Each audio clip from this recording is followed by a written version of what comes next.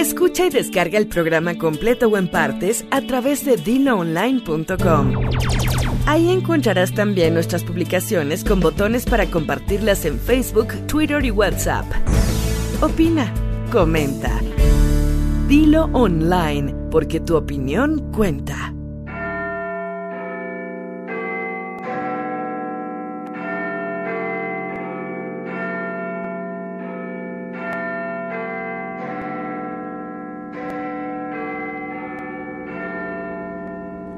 Pues ahora vamos a viajar al Reino Unido, que ha estado en boca de todos últimamente por lo de su salida de la Unión Europea en esto que han dado por llamar el Brexit, cuyas consecuencias pues todavía no se sabe cuáles serán. No hay adivinos. Bueno, muchos creen que lo saben todo y agarran su bola, hablo de la bola mágica, y se atreven a hacer vaticinios, ¿no? Se habla mucho del impacto que causará la salida de la Gran Bretaña de la Unión Europea. Acá en América, particularmente en los Estados Unidos, aunque tú no lo creas, mucha gente no lo cree. Sienten que, bueno, ¿sabes? Es muy común que en los Estados Unidos todo el mundo siente que como vive en la llamada nación más poderosa del mundo, que aquí no pasa nada. No, sí pasa. Esto es global, amigos. Y el que no lo quiera creer, pues que se salga si puede. Pues ahí en el Reino Unido, en una ciudad que se llama Brighton, hubo una fiestecita. Estaban todos acá, bien a gusto, turrun tun tun, taran tan tan, peren pen pen, y de pronto, una de las invitadas a la fiesta, que ya andaba así todas como que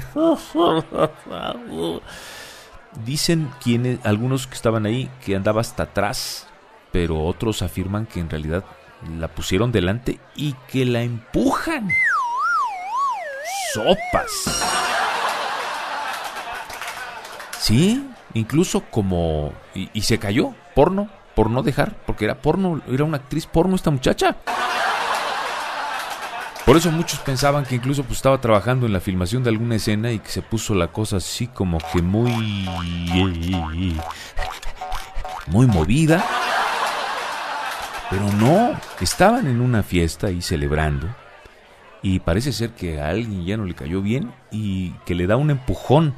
Pero empujón hacia el piso, no empujón de los de las películas en las que ella trabajaba. Pues alguien llamó a la policía, ya demasiado tarde. Ya la muchacha, te iba a decir, ya se había hecho caca, pero no se oye muy feo. La muchacha ya se había caído. Llamaron a la policía, iniciaron las investigadores. Fíjate que esta mujer... cuyo nombre real fue Amy Spencer, se hacía llamar en el ambiente de la pornografía como Carla May y trabajaba en un reality show de MTV llamado Geordie Shore. Pues esta mujer ya pasó a mejor vida o a peor vida, no, a mejor vida, no, pues más bien a mejor muerte, ¿no? Y pues la policía al iniciar las investigaciones, lo primero que hizo fue agarrar a un tipo sospechoso, a otra mujer que andaba por ahí, a la que al menos se interrogó. Vamos a conocer más de este caso más adelante, desde luego, pero evidentemente pues todo parece indicar que alguien le dio un reempujón que la mató. Lo que son las cosas, ¿no? Pues la muchacha estaba acostumbrada a los reempujones, pero no tan fuerte, tú. Y así como los policías en esta ocasión llegaron demasiado tarde, hay quienes llegan muy, muy a tiempo y pues eso es un motivo para que nosotros le felicitemos a un policía en Estados Unidos por haber hecho muy bien su trabajo, no como otros. Y por eso le vamos a este señor, es un policía de San Antonio, Texas, que en medio de un edificio, así dice, consumido por las llamas, habían 3 niños atrapados y este señor, estoy buscando su nombre, es el oficial Tim Bowen. Para que veas cómo no toda la tira es mala onda, pues este oficial de policía de San Antonio, Texas, salvó a estos niños al escuchar los gritos, ni lo pensó. Se paró debajo de la ventana y les gritó: échense, ahora sí, que échense, y que se arrojan de un segundo piso los chicos. Él los atrapó y salvó su vida. El oficial Tim Bowen ni siquiera alcanzó a ver las caras de los niños o su complexión. Él no se fijó en eso. Ahora sí que ni en el color, ¿verdad? Ni en la raza, ni en el tamaño. Imagínate qué tal si le hubiera tocado un chamaco botijón.